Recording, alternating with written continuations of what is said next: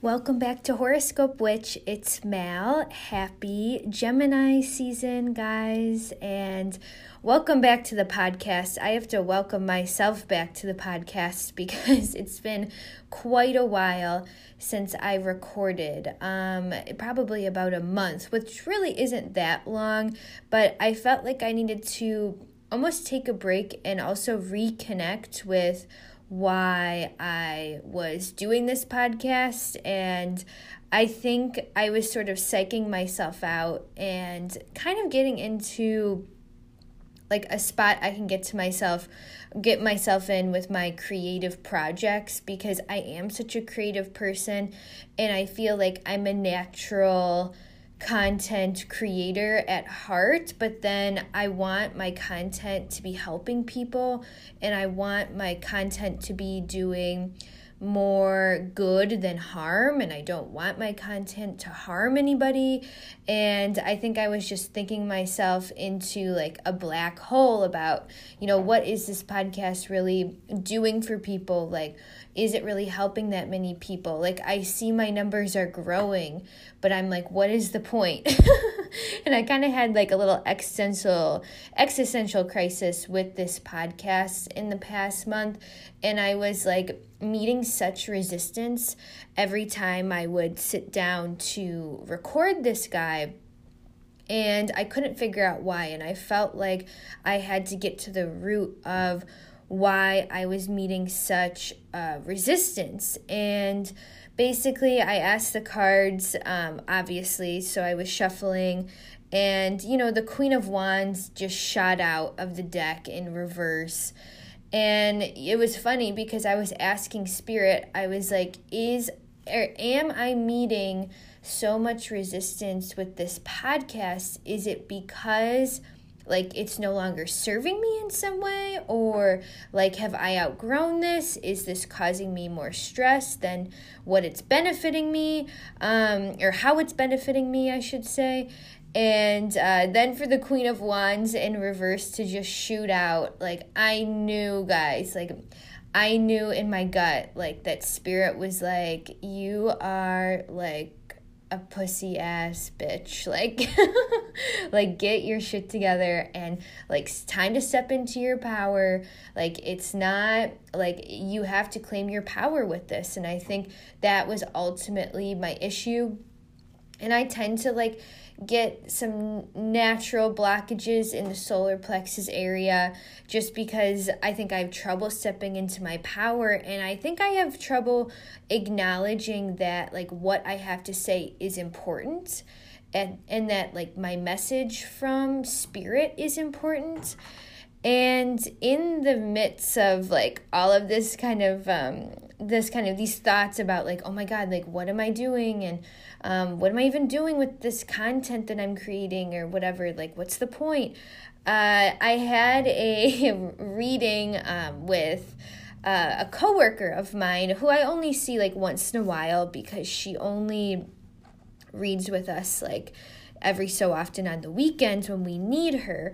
And, I asked the psychic, I like went into the room with her and I was just like, you know what, like, am I on the right path? Like, like the cliche question that like every client will ask me when I'm sitting with them. And of course, the message is always from Spirit. Like, of course you're on the right path, honey. Like, keep doing you. Like, there's no such thing as being on the wrong path. But if you feel like something's out of alignment, you have to change it. But then like me, also a psychic, asking another psychic, like, hey, am I on the wrong path? Like, like, I was just so annoying. But one of the things we discussed in that reading was sort of, I was like, I think astrology is like my calling above all. Like, even though right now I do the tarot professionally and I just became a Reiki master practitioner, so congratulations to me.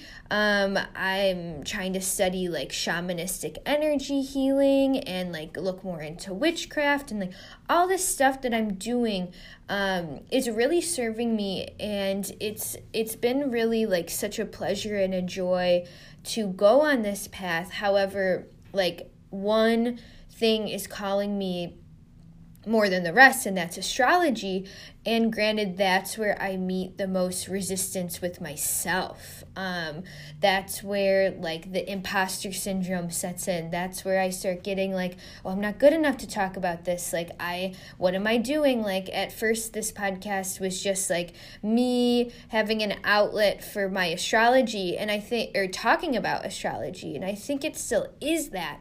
But now that like so many people are listening to this shit, I'm like, fuck, like there's so much. I feel almost like a pressure to perform, or there's like a pressure to I don't know, I think it's like a pressure I'm putting on myself to be perfect. And I figured out that like through this reading with the psychic, I figured out that I was actually defaulting to a sort of crippling perfectionism, and that kind of blocks my creative energy. So I kind of felt like, okay, well, in order to talk about astrology, I have to be the perfect astrologer. Like, I have to be like the professional astrologer that's been practicing for 20 years. But at the end of the day, that's not true, right? I think, certainly there, like I've said before on this show, I do see a lot of like bullshit stuff out there, and about astrology specifically, and I don't want to be contributing to that. But at the same time, like, I feel like I take this very seriously. Like, it's not something that I'm just like tweeting about on Twitter to be funny, like like astrology Twitter or whatever. It's like a black hole, and I love astrology Twitter as much as the next person, but at the end of the day, like, this is my path. This is part of my path.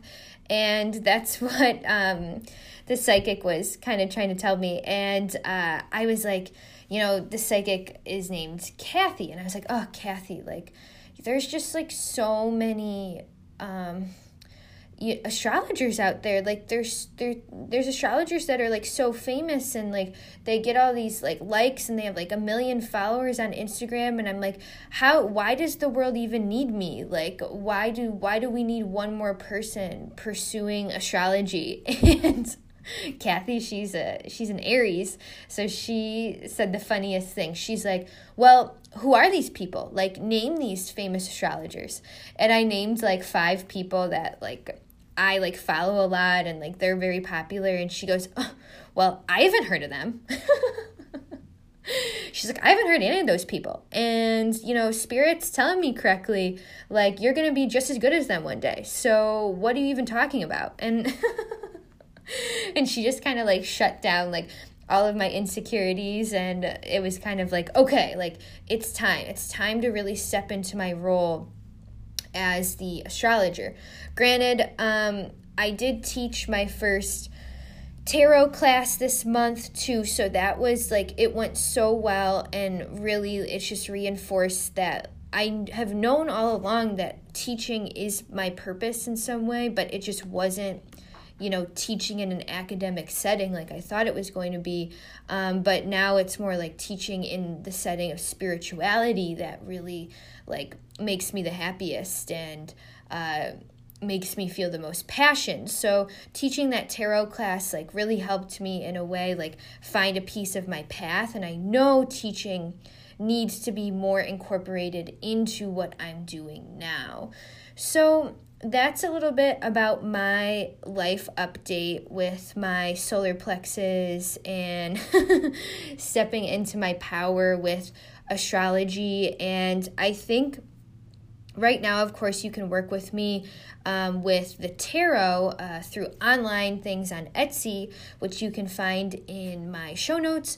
But I think by the end of the summer, like astrologer Mal will be arriving. Like, I'm going to basically open up the astrology part of my business, and I think I'm definitely ready, and I think I've been ready for a long time, but I've just been convincing myself that I'm not good enough. And every time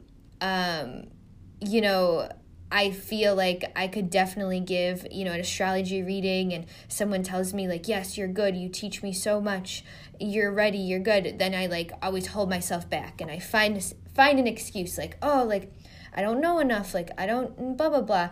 But really, when I ask Spirit, they're like, you know more than enough, A, and B, you're at like almost a point in your astrological studies where you've hit the point of almost like it's like a peak, like you can't learn anymore on your own.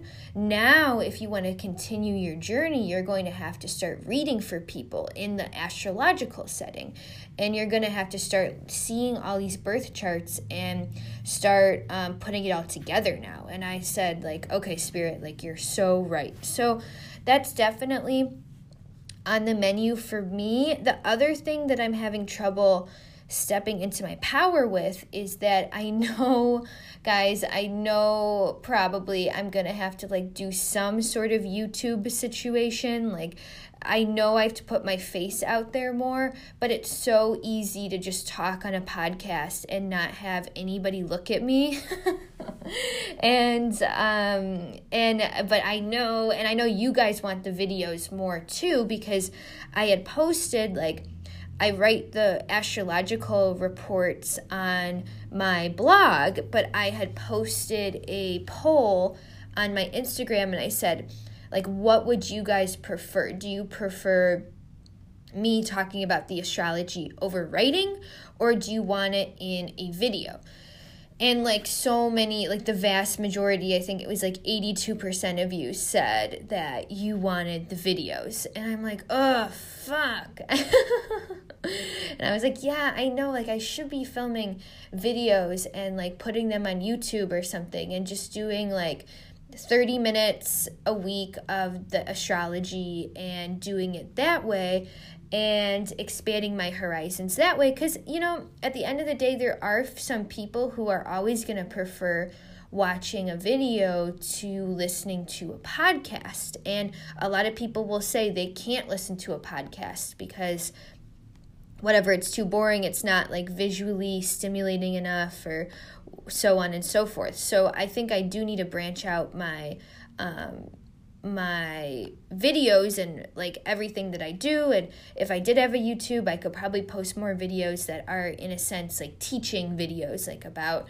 how to, you know, learn astrology, how I taught myself astrology, what's the best way to go about it, things like that. So again, guys, that's on the menu for me coming up in the next couple months. So thank you so much for listening to my intro. I'm sorry I just babbled so much, and you guys know I usually get right into it, but that is what it is with that stuff. So let's get into the Gemini season. So happy Gemini season to all my Geminis out there. Now, I did title this episode, Why Does Everybody Hate Geminis?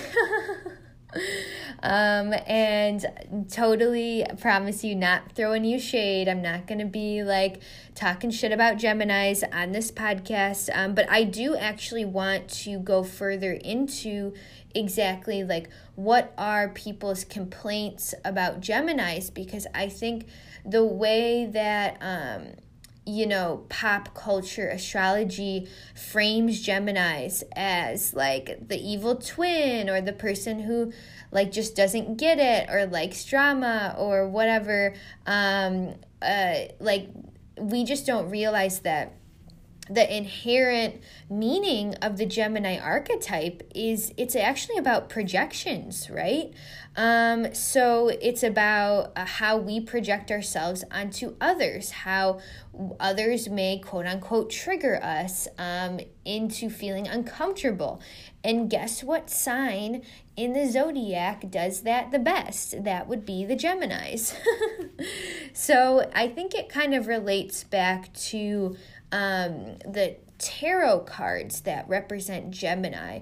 So in the tarot, I kind of want to just start out with the tarot talk, because I think it kind of sets the scene for talking about Gemini in astrological terms too, because I think the tarot cards for Gemini really, really, really have to do with the themes of the Gemini archetype. So first off, with the Lover's card. So the Lover's card in the tarot is representative of Gemini. And if we're looking at the Rider-Waite-Smith version of the Lovers, we basically have a scene depicted from like the Garden of Eden. Like it's very Adam and Eve.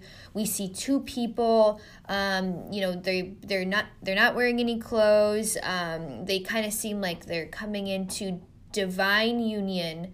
And sorry, I think there's a ghost in here. I'm at work, and we're at an empty shop right now, and I think there's a ghost tapping on the window for me. But anyways, so with the Lover's card, we're coming into divine union, and we see that sort of Adam and Eve stereotype in the card. Now, because I just taught my tarot class, one of the things, the handouts that I made my students read was an excerpt from a book called The Psychic Tarot. And this book is written by Craig Jungjulas, and I'll put that in the show notes. I originally bought this book on tarot because it coincides with the Aquarian tarot, so it goes through the specific imagery in that certain deck, but it also has some really good information about like how to develop psychic ability through the tarot. But my favorite part of the book actually is a story that Craig Jungjulas wrote, and he basically wrote this story about the Fool, and it's about the Fool's journey, and it's about how the Fool walks through each card of the major arcana and what he learns from each card. So he says in this, in the story of the major arcana, he says, like, I have woven the 22 cards of the major arcana into a story to facilitate the learning, the messages they impart. The words in italics are derived from the divinatory meanings described in the next chapter. So I didn't really need to read that to you, but I was just trying to set the scene. So basically, he writes how, like, the Fool comes into the world. I'll read again back when we get to the Magician, because we're going to talk about the Magician in this episode too, but I felt like we should actually start with the Lovers in some context. So he talks about how the Fool meets the Magician, the Fool goes to the High Priestess, goes to the Empress, the Emperor, the Hierophant. Finally, he gets to the Lovers. So let me read the really short snippet of the Fool arriving to the Lovers. So he also refers to the Fool in this story as the young man. So he says the young man briefly returns to his hometown to speak to the girl with whom he has joined hearts in love since his childhood days. He tells her how often he thought of her beauty, her inner harmony, and her caring and trusting ways during his travels away from home. As the lovers embrace, they discuss his future travels away from her. He explains his need to continue his spiritual journey and kisses her goodbye. He knows he has to control his emotions and make responsible decisions based upon spiritual values. Okay, so I think that's so interesting. The fact that in that little snippet about what happens when the Fool meets his love, so according to Craig Jungjulas, the Lovers is actually like the Fool and the Fool's high school girlfriend, essentially. And they come and meet together, but the ultimate realization is that, they love each other so much that they must part ways. And they must sort of figure out how to live independently away from each other. I think it's interesting that the love that is described in that passage it's basically the antithesis of any sort of codependency, right? The fool in the Lover's card, he knows, as Craig Jandula says, he has to control his emotions and make responsible decisions based upon spiritual values. So he knows that in reality, in love, actually, there has to be some level of like unattachment, right? Because attachment doesn't necessarily mean we love the person, right? Attachment is actually like manipulation. There has to be some sort of level of detachment, I should say. When we're in divine union with another person, we bring each other into balance, right? And when we attach to each other, I think we actually imbalance each other in a strange way. Now, I do think the Lovers talks about more than just love, and it talks about more than just coming together, meeting someone new, so on and so forth.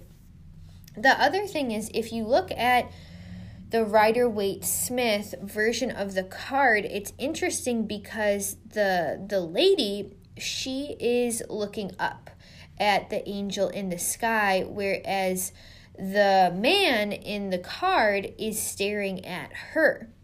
And I never noticed that before, but shout out to the student that pointed it out to me in class, because it was a really cool thing to notice that in the card, we can even tell by the eyesight of these two characters in the Lovers, let's say Adam and Eve.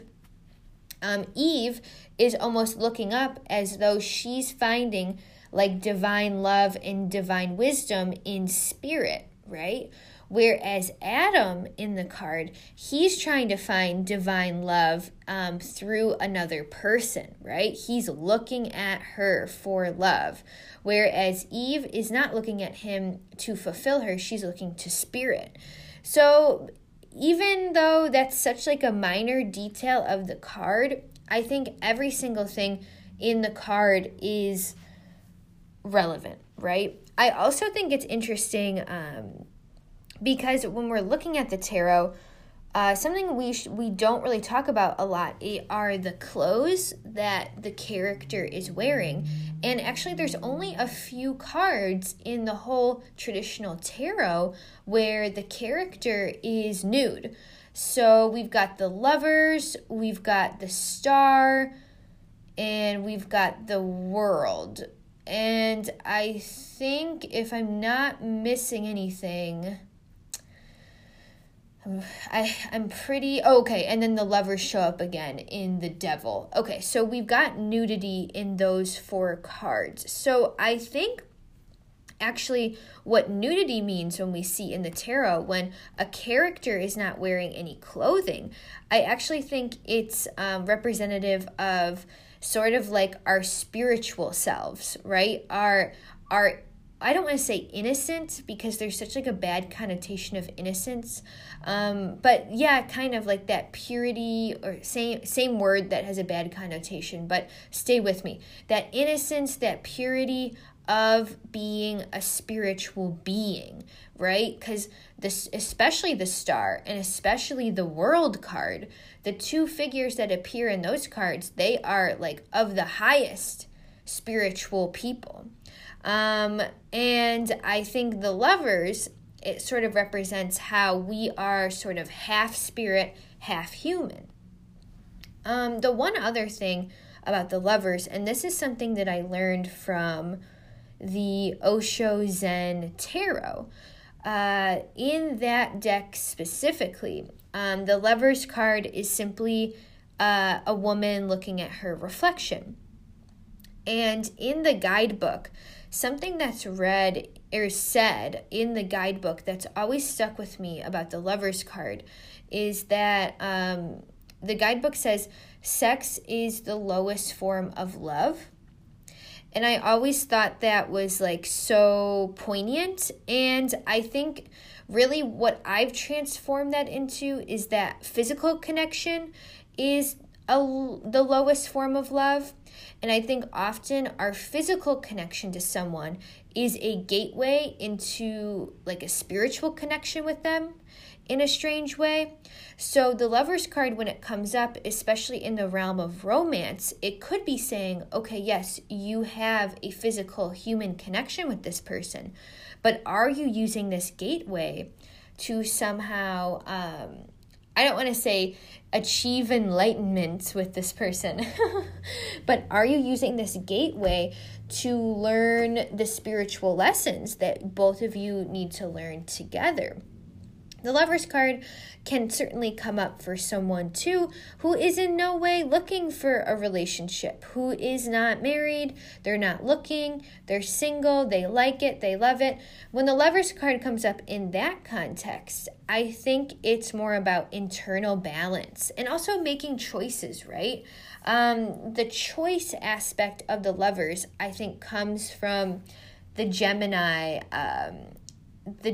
relation to the cards, because with Gemini, as we'll talk about when we get into the archetype of Gemini astrologically, Gemini does have to do with making choices. It has to do with two sides of us being pulled in different directions. So the Lovers card could definitely be about it's time to make a choice, because if you don't make this choice, you're going to be out of balance. The only way to get back in balance is if you make the choice. So that's my interpretation of the Lovers card. It's really interesting to think about just like the spiritual connection in the Lovers card. And it's interesting to sort of put it into context of perhaps one of the lovers is the Fool, and the Fool is meeting someone that is sort of like his, you guys know I hate the word soulmate, but we'll just use it in this context. The Fool is sort of meeting his soulmate, and I think it shows a greater sense of like maturity and wisdom for him to know that he must give her love, but he also must detach and go on his spiritual journey alone, right? So that is really, I think, the meaning of the Lovers card in some context. Now, in real life, when I'm reading for clients, a lot of the times the things that I channel through the Lovers card will be about like physical lust. Like I said, like, of course, like sexual intimacy is important and it's special and it can be a very high vibration. So when I say sex is the lowest form of love, I don't mean to be like not being sex positive or something like that. It's not to say that, but I think like I said, in my experience, a lot of the times the Lovers, especially if it comes up in reverse, I might say, okay, this seems to be very lusty. And I think we have to realize that, you know, love does not mean sex. Sex does not mean love. And that's also a reminder from the Lovers card. The other tarot card that has to do with Gemini would actually be the Magician. And that's because the Magician represents the planet Mercury, and the planet Mercury is the ruler of Gemini. So let me actually read you guys again the short passage about the Magician from the Psychic Tarot by Craig Junjulas in the story that I was just reading you. So first, let me get a drink of water.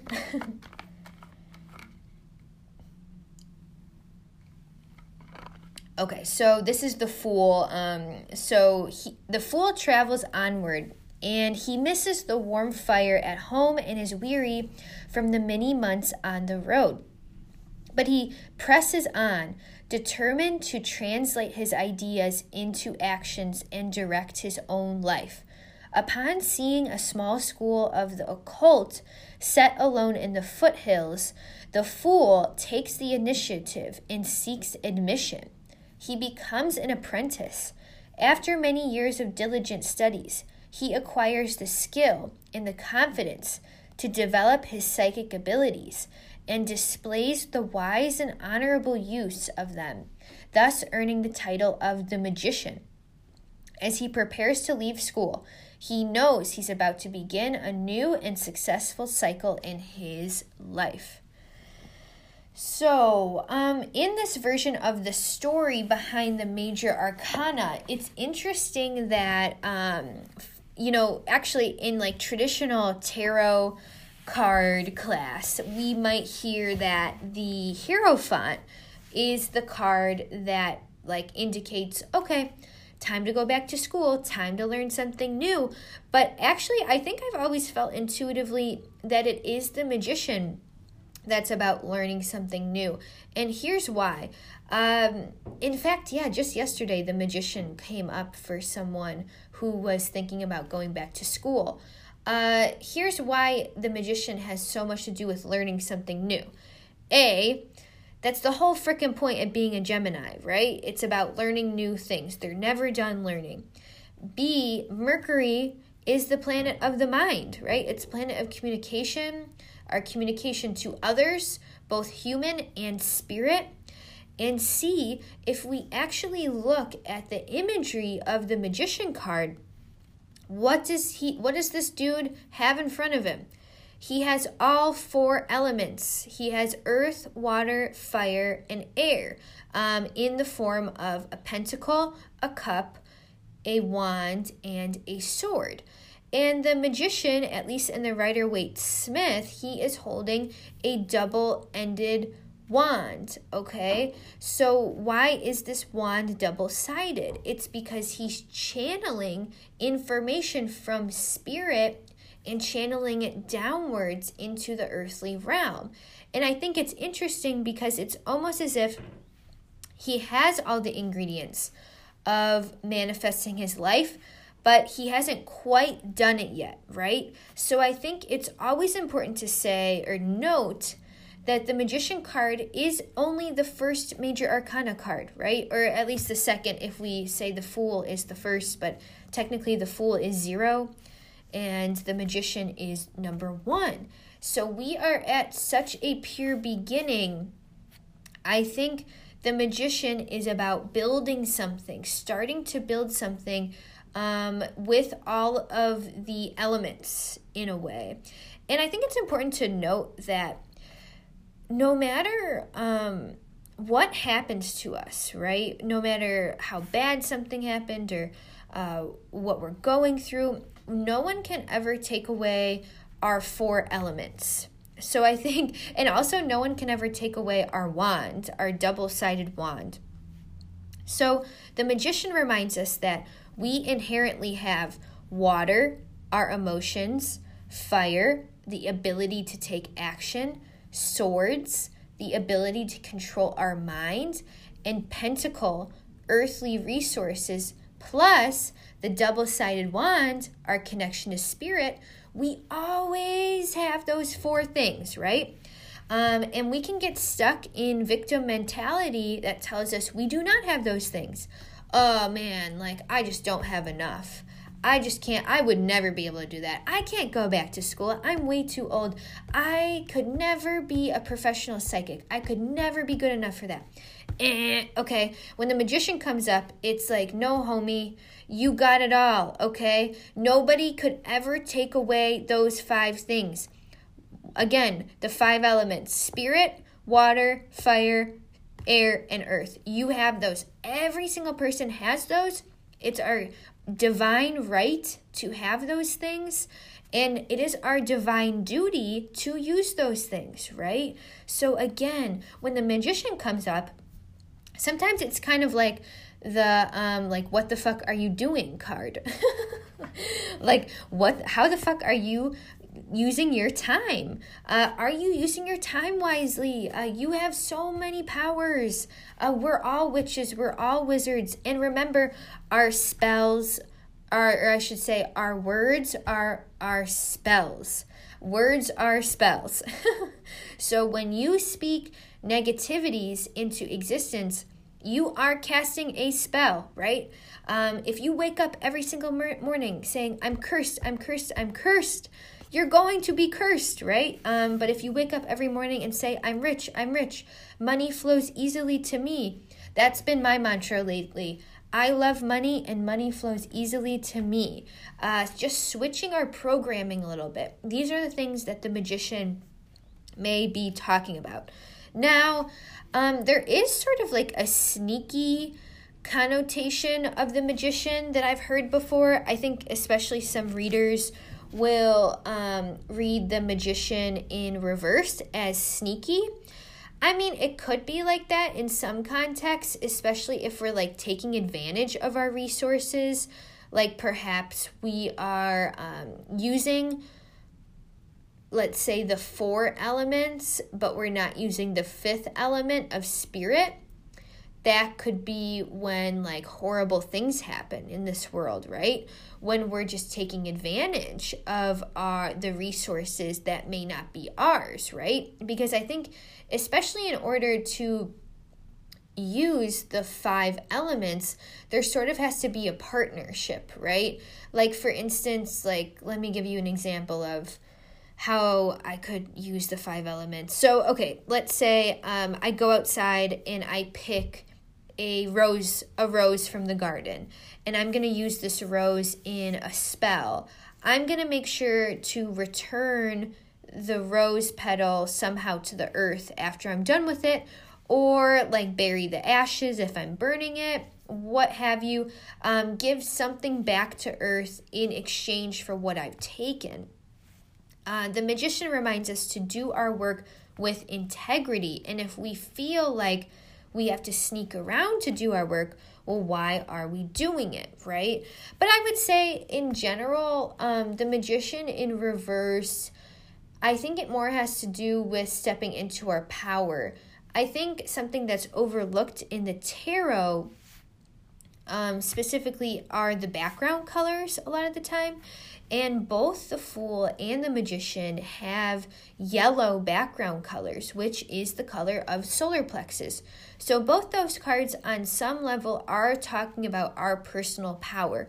So if the Magician comes up in reverse, I may feel, oh, hey, maybe this client's solar plexus chakra may be blocked in some way. And the ultimate irony was that my monthly card of May was the Magician in reverse, and hence that intro I just gave you guys about how I was struggling to step into my power, and I was trying to find excuses why not to do what I need to do, right? So the Magician in reverse could be very much full of excuses as to why they can't step into their power.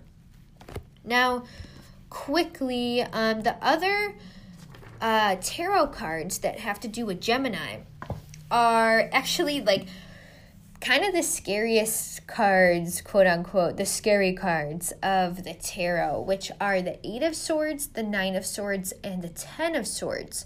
So quickly, I wanted to give a few words on those specific cards since, you know, nobody likes to pull those cards in the morning, right? Nobody wants to be doing that shit. So for 8 of Swords specifically, the Golden Dawn would call this card the Lord of Bondage, and it actually represents Jupiter in Gemini.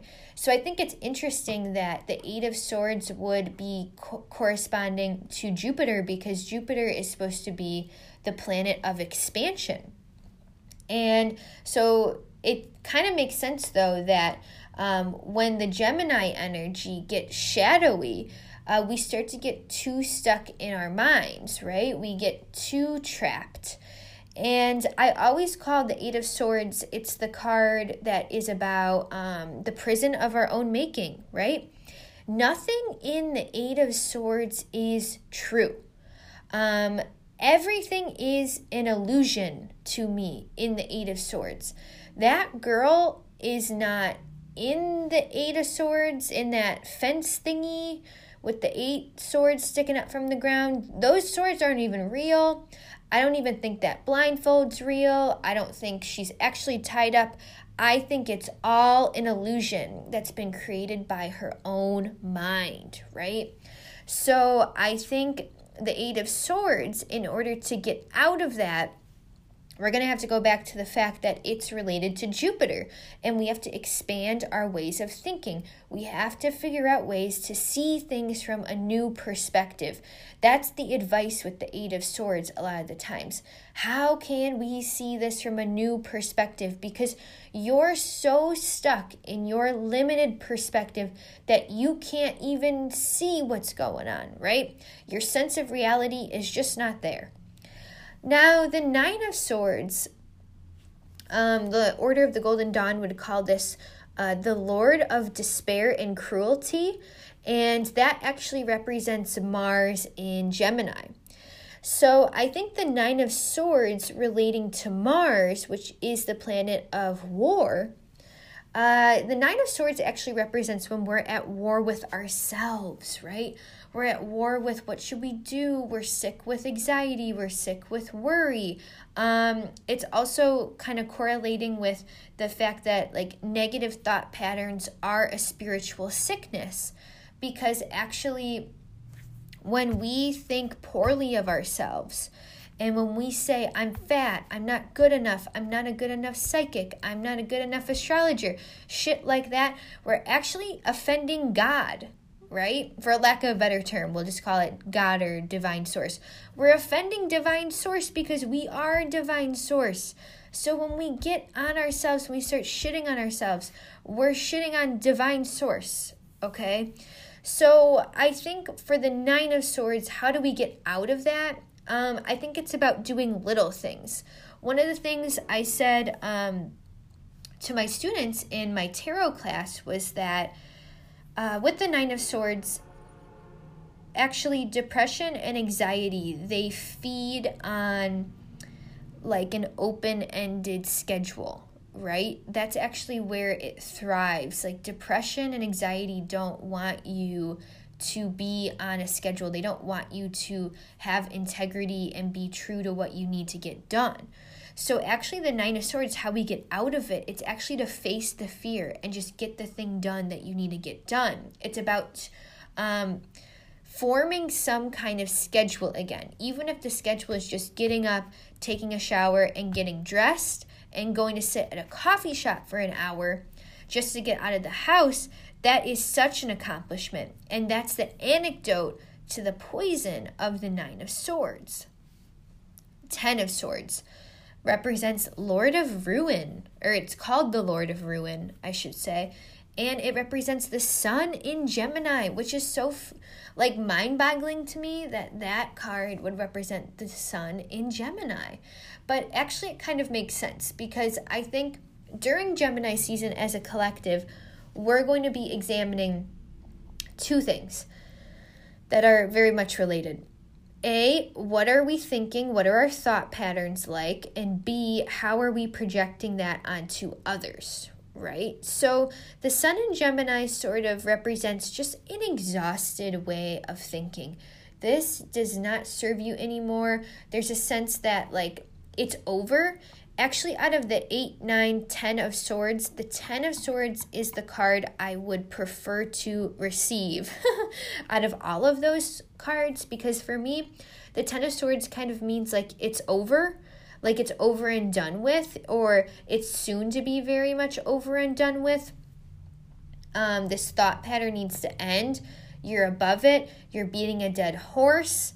It's time to figure out something new. We've grown past this. It's the end of the cycle. But again, the swords, like Gemini, they all have to do with our mind space. So those are some an overview of the Gemini tarot cards. And I'm going to take a quick break, and then we're going to go into the astrology of Gemini. So thanks, guys. Be right back. Okay, let's talk about the astrology behind Gemini. So Gemini is the third zodiac sign. It is a mutable air sign. It's ruled by Mercury, as we talked about, and I think the main point with that, with Gemini being ruled by Mercury, they could very well be the most the sign that is the most in their heads. Now, granted, the co-ruler of Mercury is Virgo as well as Gemini. So both Virgo and Gemini rule Mercury, or I should say Mercury co-rules both Gemini and Virgo. I think that's more of the correct way to say it. But you guys get me. But I would say that's what both Gemini and Virgos have in common, is that they're very much in the headspace. I would actually argue Gemini might even be more in the headspace. There's something grounding about the Virgo. Virgos are mutable earth signs, so they have that earthly energy to ground them. And quite a few Virgos will become excellent meditators and healers. Now, so will Geminis, but I would say out of all of the zodiac signs, Geminis have the most trouble learning how to meditate, learning how to detach themselves from the mind. And once a Gemini does learn how to meditate, I would say they are some of the best meditators in a way. And I think that, like, specifically if you're a Gemini who has trouble being too much in your head, at the end of the day, what you need to do is actually just sit in silence and let your mind wander and see where your mind takes you, and let it wander up to the astral. I actually think Geminis in general have a lot of potential for, I mean, everybody has potential to learn how to astral travel, but I think Geminis would be especially good at it because you're so good at the imagination, the imaginative part of the mind. Now, the polarity of Gemini is Sagittarius. So with Sag is the sign that has to do with like the long-term traveling, the long-term expansions. Sag is ruled by Jupiter, the biggest planet. So it's all about expanding our horizons, whereas Gemini is the ruler of short-term travel, and Gemini is more about learning the things in front of us and mastering the things that are close to us. Okay, I was trying to think of a metaphor to describe this as, because it's kind of confusing to think like, okay, Gemini's the ruler of short-term travel and Sagittarius is the ruler of long-term. It's a little bit well, first of all, we can think of it as Gemini also rules siblings, and that's coming from the third house. So the third house in astrology, ruled by Gemini, has to do with siblings. So siblings are the people that we are born into the world with, right? We don't have to go out and meet them. They're probably besides our parents, they're the first people that we are interacting with in our life, so we didn't have to go far to meet them. Now, Sagittarius, which is the ruler of the fifth house has to do with the children we may or may not have. So we do have to go a longer journey to meet those people, right? And we have to find a partner to bring those people into this world. So it's a much broader a broader journey to meet the people of the fifth house versus the people in the third house. Now, granted, I will say that the fifth house also has to do with our lovers as well. So it's not just children. There's other people that have to do with the fifth house. Now, something we can think about is the Gemini energy is kind of like going to Whole Foods and, I don't know, buying some, like, exotic fruit, even though I hate the word exotic because it's, like, overused by white people to describe things that they don't really understand, right? So, but let's just, for lack of a better term, you go to Whole Foods, you buy some sort of exotic fruit, like, and it's from a completely different part of the world that you've never been to before. That's Gemini. Sagittarius is if you actually go to that country and eat that fruit that you've never tried before in that country, right? So Gemini is about learning about all these different things, but we're still at home base, right? There's still something that has to do with almost like our home life, right? Whereas Sag is like completely, we are out of our comfort zone. We've released, we've matured, that kind of thing. I would say that a lot of Geminis, when it comes to food, they're willing to try a lot of different things, but at the end of the day, their favorite thing to eat is just whatever they grew up eating, like mom's cooking or dad's cooking. And that has to do with their short-term travel kind of association.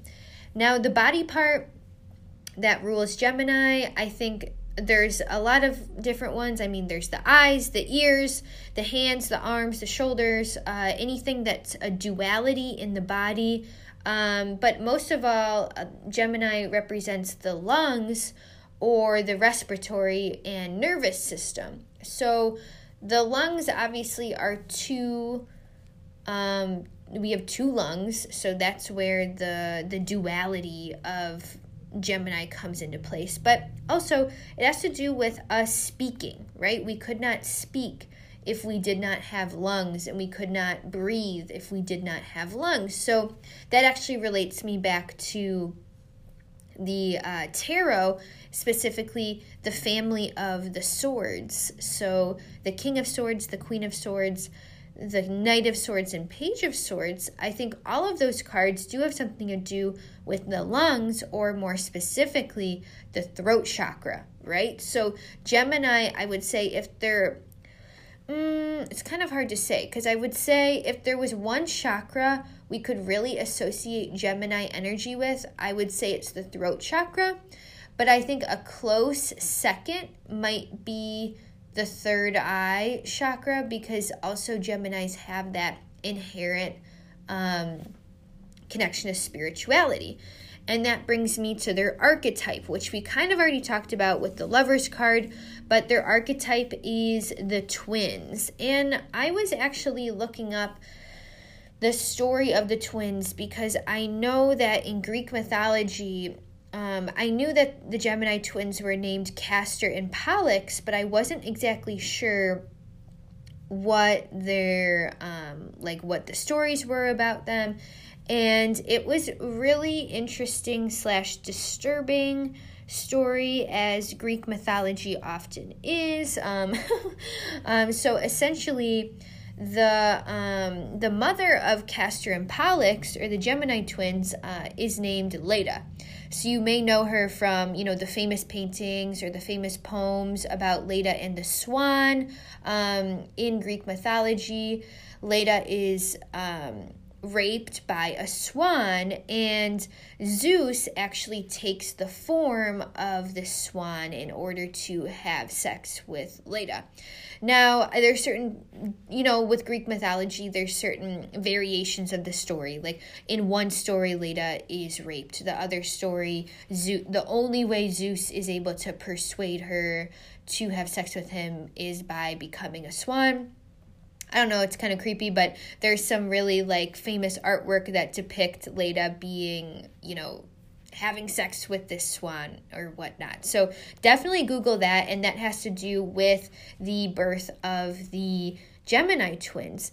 Now, it is, in certain variations of the story, Leda was actually impregnated with 4 children at once, the Gemini twins, and then there was another 2 children that I'm spacing on at this moment, but it doesn't really matter anyways, because this story is already so trippy, we don't even need any more details. But essentially, imagine that Leda is pregnant with these 4 children, and some of those children are Zeus's children, who is, the king of the gods. And some of those children are fathered by her human lover. So when she has these children, we're not sure which ones are human, quote unquote, and which ones are spiritual or divine-like. So there was always kind of an interesting dichotomy between Castor and Pollux, because it can be said that one of the twins represented the human version of themselves, and the other twin represented the spiritual aspect of themselves. So I always thought that was, or I shouldn't say I always thought that, but I thought that was cool when I started reading more about the Greek mythology, and I think it relates back to the fact that Geminis are some of the most spiritual people in the zodiac. And out of all the zodiac, there's only 2 signs that have a duality in their symbol. And that is Gemini and also Pisces. So both Gemini and Pisces, whether it's with the twins, the set of twins, or the 2 fish swimming in an infinite circle, no matter how we think about the meaning behind both of those symbols, at the end of the day, it's talking about our spiritual connection, our infinite spiritual connections. And the Gemini archetype reminds us that we are human, we are half human, and we are half spirit. We all have Castor and Pollux in us in some way, shape, or form. Now, let's get into why some people may be triggered by Gemini. So I think there's music going off now in the in my shop. I was distracted, or not in my shop, but in the shop I'm sitting in. So I got distracted. But the sun in Gemini, why are people perhaps triggered by Gemini? Well, hang on, I'm going to turn this off. One moment. Okay, I'm back. Sorry. Forgive me, Gemini season. The ghost is turning on the music in my workplace. Okay, so, yes. So, Sun in Gemini, if we roll back to the Aries episode and the Taurus episode that I put out, Aries is representative of the age group of the infant, right? So, Aries represents the moment we come into this world. Taurus represents our toddler years, our very early childhood years, where we're just starting to develop our conditioning. We're kind of like sponges. We're soaking up anything that is put forward towards us. Now, Gemini is actually, for me, represents the age group when we first leave our parents in some way. So I'm thinking more this is like not necessarily like the moment you go to school without your parents, but I think it's about like the first time you did something like with your friends and your parents weren't there. So maybe, your parents dropped you off at the movie theaters when you were like a kid or like an early teenager. Like Gemini's kind of that early teenager / teenager kind of years. It could even bleed into going into college, but I think that's more Cancer, and we'll talk about that in the next episode. But anyways, when we all know as teenagers, we really have no idea who we are, and we're kind of experimenting with a lot of different things. It's like early experimental stages, and we're just kind of feeling out like what it's like to live or to do an activity without our parents there, right? So you can imagine like if Geminis as a collective are living in this energy, well, of course, there's some aspect of their personality that can't make a decision at times. Maybe there's some aspect of their personality that just wants to do everything because they're so excited to live and they're so excited to experience anything and everything. It sort of becomes like this moment, like it's like the first taste of freedom that we've ever had in the evolution of the zodiac signs. So that may be why some people are triggered by Geminis, because at some point they do have to sort of almost nail themselves down a little bit, but that's also in their beauty, the fact that they are passionate about so many different things. It's almost like in school, if you ever like had an activities fair at school and you got to visit the booths of different clubs, and you had, the soccer club and the a painting club and la la la, and you got like all those pamphlets and you wanted to join something, you're going to join extracurricular activities, and it's something you're starting to develop your personality that's away from your parents, right? This is the time when you're trying to find out who you are and what you like. Now, in that time, we all know we're probably swayed a lot by peer pressure. We're swayed by what our friends are doing. Some of us are anyways. I think Geminis in general will do what their heart calls them to do, but they also want to do everything, right? They have, out of all the signs in the zodiac, Geminis have the hardest time saying no to things. Even if they're so burnt out, they know they're tired, they have major FOMO, okay? Like literally the FOMO that Gemini has is stronger than any other sign because they really don't want to miss out on anything. Now, it's funny because they're in like an exploratory phase of their lives, at least in the span of, again, the astrological evolution of the age groups of the sign. So when we're in that Gemini energy, whether we're a Gemini or not, we're kind of exploring like what we like to do, what we want to commit ourselves to.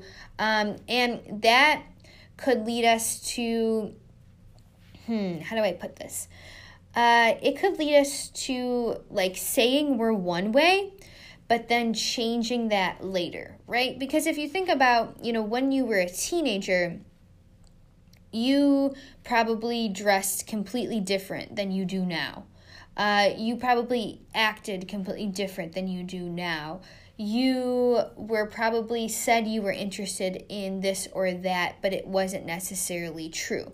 Like there's a certain level of like you're trying to find yourself, but it's not solidified yet, right? You're still in experimentation phase.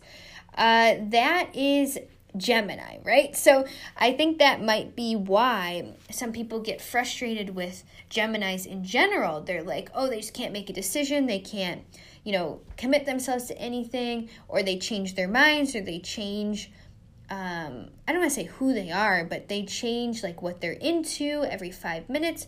Well, it's because their energy is simply that, like I said, the exploratory phase of life. Again, this is the first time, in a sense, that the energy of the zodiac has been let out and let free and let loose and been allowed to do what they want to do. Now, I think it's funny because a famous Gemini, Walt Whitman, he has this like famous quote, and he says, "Do I contradict myself? Very well then, I contradict myself. I am large and I contain multitudes." So that quote for me describes the Gemini energy to a T. And also, I have to say, like, the other thing people, like I said, we hate on Geminis so much because, they change their mind, they can't commit to anything, they're contradictory, they do one thing, but they say another, they say this and they do that, like I can't hold them down. Here's the thing, that astrology will teach you. Astrology teaches us that everybody has inherent contradictions within their nature. It's within human nature to be contradictory. I guarantee you have some sort of hard aspect in your chart that makes you one way, but then you have a trine or a sextile or something else that makes you another way and complete opposite. So that's actually the lesson that Gemini brings into this world, that we are inherently contradictory. We inherently change. And I think we live in a society, especially with the social media stuff, where we hold people accountable so strongly to what they've said in the past that we can't really accept that, they are growing, or like they've come to a new realization, or they aren't the same person they used to be. And that's a good thing, right? That's such a good thing if you're growing and you're changing. and you're becoming a more evolved version of ourselves. Yet with social media, it's kind of hard to do that sometimes, because I think people will say, oh, you've changed, you're not the same person. Gemini energy says, damn right, I'm not the same person. I'm evolving, and I'm trying a bunch of different new things in order to evolve. So that's kind of like the vibe there with the Gemini energy. And I think the twin archetype, when it comes down to it, it is about our inherent contradictions and our inherent dualities, right? And like I said, yeah, there's a place in everybody's birth chart where we contradict our nature. And I think, just like I said, there's no such thing as a bad tarot card or a good tarot card, just like there's no such thing as a good sign or a bad sign, right? So that's why it hurts me to see a lot of the times when people are hating on Geminis, because A, you have Gemini, guaranteed you have Gemini somewhere in your chart, right? Everybody does. And B, I think the reason we hate Geminis is because they bring to light our projections, right? Like, you don't like someone, well, that person is your mirror in some way. And that's a really hard thing to accept, that the thing we may hate the most about our enemy also resides within us. And that's what people don't like to admit about the Gemini energy, right? I think a lot of us actually wish we could be so non-committal or so experimental as a Gemini is. And it seems like they do live from the place of that like wild teenager ready to explore the world and ready to try out all the options there are available. And to be honest, I think some of us lose that too quickly, especially in the age we live in today. Especially if you were like helicopter parented, you know, there's such a pressure to just like pin down like what it is you're interested in. Like, these poor kids nowadays, like, they're like 10 years old and their parents are already putting so much pressure on them to, like, you know, get a scholarship for soccer or whatever. And like, they don't even have a chance to find out what it is they truly like because their parents are picking what they like. And that's really the antithesis of the Gemini energy. When we're in the Gemini energy, we have to find what truly calls to our soul. And maybe those callings are contradictory, and that's okay. I think there's certain callings within me that are contradictory, right? You know, every other day I wish I could be a midwife. Like, I literally want to like be a doula and like give birth or help give birth to your child. I want to like assist you in labor. That seems like such a random passion of mine. And it's not really that contradictory, since it boils down to like my interest in the divine feminine, and it relates back to astrology and shamanism and tarot and la. But like I said, like, we all have some quote unquote weird interest that we want to take part of, and Geminis just aren't afraid to do that, right? Geminis aren't afraid of their quirks. Now, because Geminis, especially Gemini suns, they're so eager to learn, and they like to stay busy, but they lose interest quickly and they don't finish projects a lot of the time. So that's the shadow side of Gemini, and that kind of feeds into their lack of commitment to both activities and people, right? So, and remember, Gemini is the student, whereas Sagittarius is the teacher. Now, it's not to say that Sagittariuses in general are more evolved, or they are more, there are more master Sagittarius than there are more masters of the Gemini energy. It's not that, but we have to remember Gemini is the student. They represent the student, so it's about learning and making mistakes, right? And it's about trying new things. So that's the gist of what it's like to be a sun in Gemini. Now, as we go through the moon in Gemini, if you're a Gemini rising, Gemini Mercury, Gemini Venus, or Gemini Mars, we'll go through more of like the shadow side of the Gemini energy, and you may relate to one of these or more of the things that I'm saying, especially if you're a Gemini sun. But if you have your moon in Gemini, I would say that you are torn between being overly intellectual and overly emotional. It seems like you can only pick one of those options at any given time, and people may not know what option you're going to pick. And I think it's really hard for the moon in Gemini to reconcile those two dichotomies, because remember, the intellectual side of you, it's coming from that ruler, that Mercury ruler, right? So when you have your moon in Gemini, we're almost mixing together in a pot that moon and Mercury energy, right? And when moon and Mercury are conjunct in the sky, at least when they're transiting, it can be very in our heads, a lot of emotion, a lot of that 8 of Swords, 9 of Swords, 10 of Swords energy, not knowing how to get out of our heads, not knowing how to reconcile our thought patterns, right? And like if you had a moon in Virgo, I would say moon in Gemini is a similar energy, because both moon in Virgo and moon in Gemini do have the tendency to over intellectualize their feelings. You know, they want to put their feelings into a box in order for them to understand it. But at the end of the day, feelings are feelings, right? Feelings are water. They're liquid. You can't put them into a box because it's just going to soak through the bottom of the box. And I think with a moon in Gemini, there might be a tendency to keep busy or distract oneself, especially if they have any tough emotions on their mind or they're avoiding dealing with a certain problem.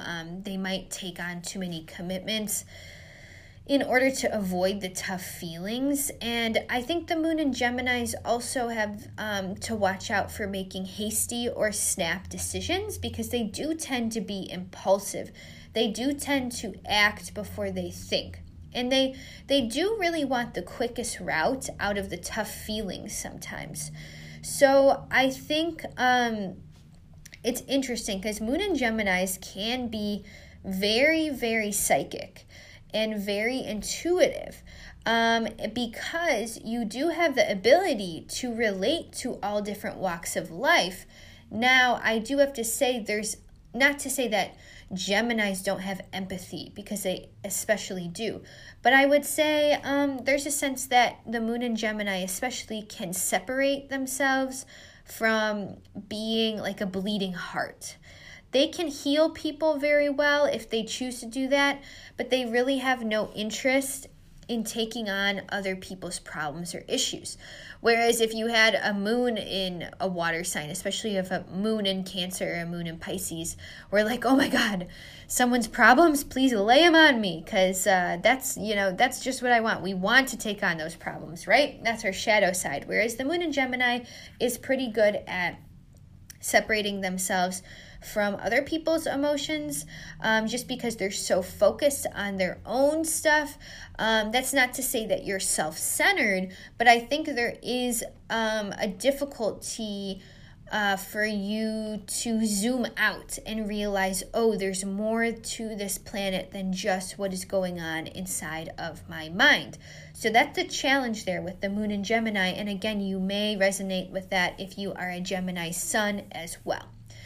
With the Gemini rising, I wrote down, you never sit down and you never shut up.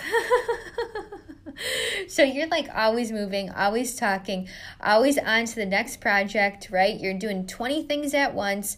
You're like a great multitasker. Actually, when it comes down to getting one thing done, it's very difficult for you, right? Like I lived with a Gemini rising, and oh my freaking God, it was torture watching her try to write a paper for school, because it would be like, it would take her like 25 hours to write a paper, because she loved distracting herself. Like, distracting herself was like a drug. So you're easily distracted. You're almost like a squirrel. Like, you're everywhere at once if you're a Gemini rising. Now, your strengths, you have excellent verbal and written communication skills, right? And people see you as a highly intellectual person, and you probably are seen as very well-traveled or well-cultured, or it's one of your goals to be well-traveled or well-cultured. You want to understand where other people are coming from. And people know that you have the answer to every riddle, right? So people do seek you out to find a solution, because some of people's hardest problems, you can find the easiest solutions. And you often do help people find solutions, and you find value and you find worth in helping people in that way.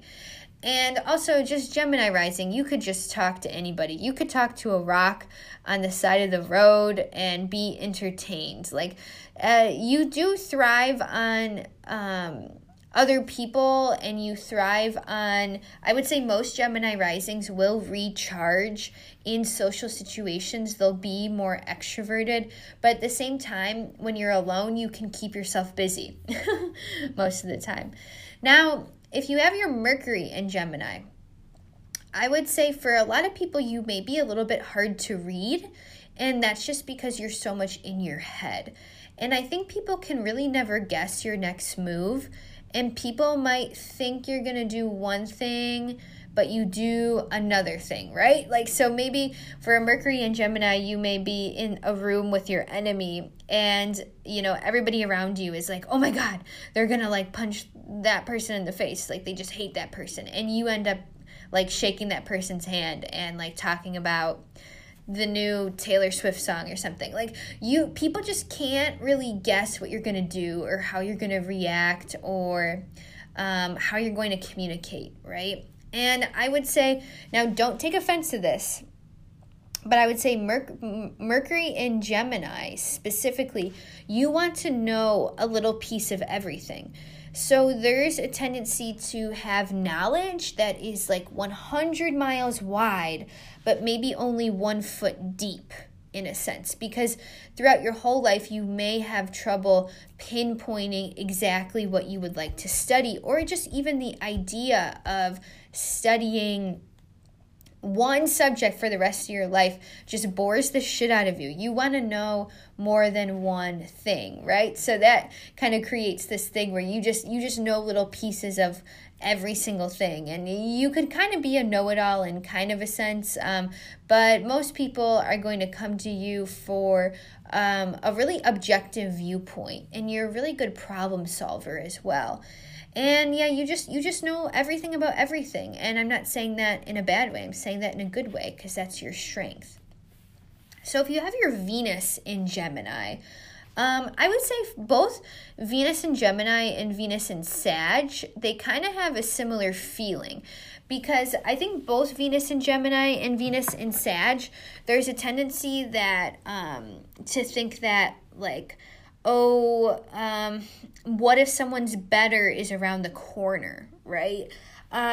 Like, you value, for specifically Venus and Gemini, you really, really value that intellectual discord with your lover, and almost foreplay for you could be like an intellectual debate at some point. But there could be a sense, especially in love, or even in literally buying things, you're always renting, you're never buying the house.